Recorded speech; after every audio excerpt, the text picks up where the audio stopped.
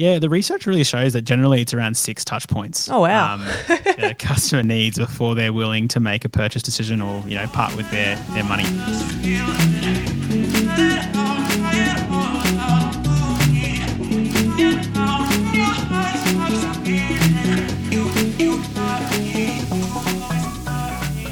Welcome to Your Branding Playbook, the podcast that breaks down digital and branding into bite-sized pieces. I'm Holly Furling, and I'm thrilled to be one half of your hosting duo. And I'm Abe Kana, Managing Director of Bezanic, bringing years of experience in the world of tech to help guide you through the rapidly evolving digital landscape. Whether you're a small startup or a large corporation, we're here to take the complexities out of digital and branding so you can take your business to the next level. Welcome back to the podcast, everyone. And Abe, another tactical episode. We do love these ones. Let's talk about branding touch points. So I've got a business and I've got my website. Surely that's enough for people to find me. Yeah, it is. And look, it's a great way for people to discover your business, but there's definitely a lot more that you need beyond just a website to be able to create brand touch points, both on different channels. Your website's just one channel, but another touch point that people maybe don't know about is obviously social media. Yeah, wow. Okay, so we're talking digitally. What other touch points are there that I might have as part of a business? Yeah, so obviously social media is a really good one. It's a way for you to engage with your audience, but people often utilize, print or digital collateral, blogs, email marketing. There's any number of ways that you can communicate and, I guess, create touch points with your audience. And those are just a few that come to mind. But it really depends on the type of industry you're in and the type of business that you're running. But what the ones that we see that are most common, obviously, are your website, your social media, any collateral that you create for your business that you might share, whether it's in print or digital. And then your email marketing, obviously, is quite important as well. So essentially, it's any time that a customer might come into contact with my business. Who needs touch points and who needs to do them well? Like, surely there's certain businesses that need this more than others. Is there a correlation at all between who needs what? Yeah, look, to be honest, I would probably say that it applies to pretty much most businesses. You could be a tax accountant or a financial advisor all the way through to a e-commerce store or a physical retail store. All of those types of businesses need to create brand touch points, and they're so important when it comes to dealing and obviously connecting and building familiarity with your customer base. Particularly, there might be customers that you already interact with or transact with, but there could be also a wider pool out there of people that are yet to know about your business. So there's different, I guess, stages of that customer life cycle that you need to look at. And that's why it's so important to create those touch points to ensure that your business is remaining front of mind. So you mentioned familiarity. Why do we need touch points? So that's one reason why. But yeah, is there other ways that touch points can actually build on your business? Yeah, definitely. Like, there's obviously ways that by creating those touch points, you can also build trust in your brand. Because trust is obviously a very important thing when people think about whether you're going to transact with your business. And if they can't trust you, then they're probably not going to part with their money.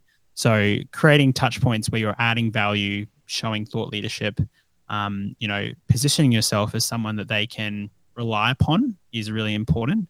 And one particular example that comes to mind that we actually spoke about before we recorded this episode today was like real estate agents. Like, when it comes to selling your home, generally speaking, people only do that in, say every couple of years, or maybe they only buy one home or sell one home. So, the actual, I guess, total span of that transaction or that time is quite long. So, often you'll have potentially a buyer or a seller. And in the case of the person that's wanting to sell, you're wanting to make sure that when it does in fact come time for them to sell their property, that they think of you as the one agent to go to.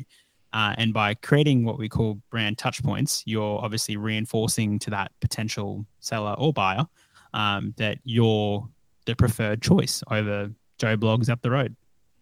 Absolutely. Isn't it funny? You actually never know what touch point's going to pay off in the end, or what's the one that has subconsciously made that link in someone's brain about being the expert or being the right choice for them, let alone so that might necessarily be a cold connection or a consumer that hasn't actually interacted with your business before, but let alone also ones that have interacted with your business and are possible repeat customers or tossing up whether they're going to be repeat customers. Speaking of sales, how many touch points does one need in order to make a sale, or how many touch points does a customer need in order to make that decision to part with their money? Yeah, the research really shows that generally it's around 6 touch points. Oh, wow. The customer needs before they're willing to make a purchase decision or, part with their money. Yeah, well, what are some of the key ones? So social media, you mentioned, your website is another. What are some of the key ones that I guess are bit bang for buck, but also probably most simple for businesses to begin to execute? Yeah, look, one that I feel like is probably a little bit underrated, I must say, is like email marketing. People think, who's going to open my emails? Everyone gets thousands of emails, but you'd be surprised by how much value you can create and I guess familiarity and awareness you can build in your brand by simply sending out maybe a monthly newsletter or a quarterly newsletter, or even when there's a special promotion on that, you're sending out communication around that and really targeting or personalizing that communication to people. Another really good one, obviously, is creating like video-based content. That's another brand touch point as well. And that can be really helpful as well to be able to build loyalty and familiarity in the actual people behind the brand, because often people will, maybe will transact with you, not because what you're selling or what you're providing, but more who the core people are. Depending on if you're in a service-based business, it's quite common is that people will actually buy into the person, not the product or service. So being able to show people who you are and put yourself out there in a way that's going to be easily digestible is really important. So that's probably 2 kind of examples that, don't necessarily require a lot of, effort or investment to kind of incorporate into your business, but I think can be really, really effective at creating consistency in your touch points. Yeah, so there's obviously, like when I think about touch points and a business, you always think about the pre-purchase side of things, like convincing someone to buy with you. Is there a post-purchase strategy towards touch points that someone could execute? Yeah, definitely. I think if you're considering looking at that post-purchase, customer life cycle, it's really about being consistent and also intentional in the way that you go about it. And particularly when you think about the life cycle of your customer, depending on the type of transaction, it can vary from business to business. But what's most important is to probably take a step back and look at the wider lifespan of a customer post-purchase and how potentially you could, stay in contact with them or create, touch points with those customers to potentially then create further opportunities in the future. And that may vary from business to business depending on how frequently, someone might purchase. Obviously, if you're a grocery store like your Coles or Woolies, and obviously that frequency of the transaction is a lot more, quicker. But like I said before, if you're in a business where you're a tax accountant, that's only one time a year. But how do we actually create consistency and actually, drive value to that existing customer base to reinforce to them that, you're there and that you're there to help. And to me, it sounds, all part of a strategy, isn't it? You've used the word intentional quite a number of times already in this episode, but it does seem to be that you could do this really haphazard and bit wishy-washy and you still might get results, but if you align it with strategy, you're probably likely to get more cut through. Yeah, definitely. And I think what's really important as well is that you need to really follow a kind of set process. And I think, there are kind of 5 core things that come to mind. And if you were looking at, how do I implement brand touch points in my business, these are kind of 5 core things that you can do tomorrow. And this will, help you get some momentum on really thinking about this in the correct lens. The first step is to obviously separate your customers into what we call buckets or segments. And that'll really help you understand who your customers are, or who your audience is, whether it's post-purchase or pre-purchase, and then really define those characteristics. The second thing you got to do is obviously then identify, who your existing touch point or what your existing touch points are, and then understand at what point are they interacting with your brand. That's not just looking at, the messaging, but also looking at the visuals too, because it's really important that, you can have the best touch point and it can be a really, really compelling message. But if the consistency in the visuals aren't there, then that's obviously also potentially doing you a disservice.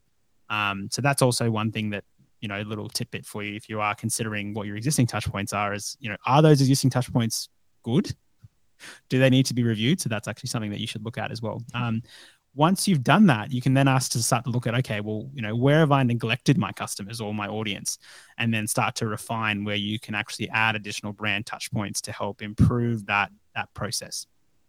And then to actually go about the process of building that touch point, like, well, all right, well, I've found where my neglect is and where I've been, maybe you've had a customer that you haven't spoken to for 2 years and they transacted with you, yonks ago. It's then a matter of trying to implement, a system or a data tracking tool that can allow you to then understand your customer better and creating a bit of a profile around them. So, okay, well, this is my customer, this is their behaviors, this is what maybe they've done in the past, or, or this is the segment that they kind of fit into. And then you can really start to tailor the brand touch points around that particular profile or segment that you've created. And then obviously what's most important is nothing should be static. You need to consider that things will have to adjust over time. So don't be afraid to change once you've set a plan in place, because it's all well and good for you to have that plan and say, yep, this is an area of neglect. This is what I can do based on the data that I have. But you might find that, that might fall flat on its face. So just be prepared that you may need to adjust that in order to really help resonate with your intended audience. Because, if you think about social media, we get bombarded with all this marketing, day in, day out, Monday to Friday, Saturday, Sunday, morning and night. So you've really got to think about how you're going to cut through the noise and make something meaningful that's going to create a good touch point with your audience. Yeah, wow. There is a lot to this, but also as well, I guess, if it all aligns to your company strategy and your branding strategy, it all kind of makes sense a lot of the time, making sure that your messages are in your own tone of voice and everything. I do take it, though, that this is something that Bezanique excels at and is something that you guys, I guess, provide to your clients. Yeah, definitely. Like we've helped businesses in a multitude of different industries. Like we touched on before, we have helped some customers that are in the real estate industry, but also, financial advisory, manufacturing, a host of them. But I think what's more important is for you to understand is if you've identified that maybe you don't have enough brand touch points, like, as we said before, but in some cases it requires six or more touch points before a person's willing to interact or transact with the customer, with the business. Then, maybe it's a wider conversation that you need to have internally within your business with whether it's just you or, you've got a team of people that I guess are in charge of that aspect of the business. Then obviously engaging an agency like Bezanique to kind of provide almost like a non-biased external opinion on how you can improve that is very helpful, because obviously sometimes you might not have the time or capacity internally within your business to actually commit to building those touch points. And that's where we can really come in and obviously help you understand what you're doing and where maybe you could improve and how you could get there. Because, we might not necessarily be able to do everything for you, but I think what's more important is to have a strategic partner that you can kind of rely upon to help you get there. Absolutely. And having that outside voice as well, that's, as you mentioned before, not biased in one slight bit and invested in making sure that your company goes well. Abe, thank you again for your time today. I think there's plenty of nuggets in there that everyone's going to latch onto. So thank you again. Thank you. Thank you so much for tuning in. If you or your business needs help in the branding or digital space, or you'd like to continue today's conversation, feel free to connect with me, Abe Kana, on LinkedIn or visit our website, bezanique.com. More details can be found in the show notes. This podcast was recorded on the Ngunnawal and Turrbal lands. Always was, always will be Aboriginal land.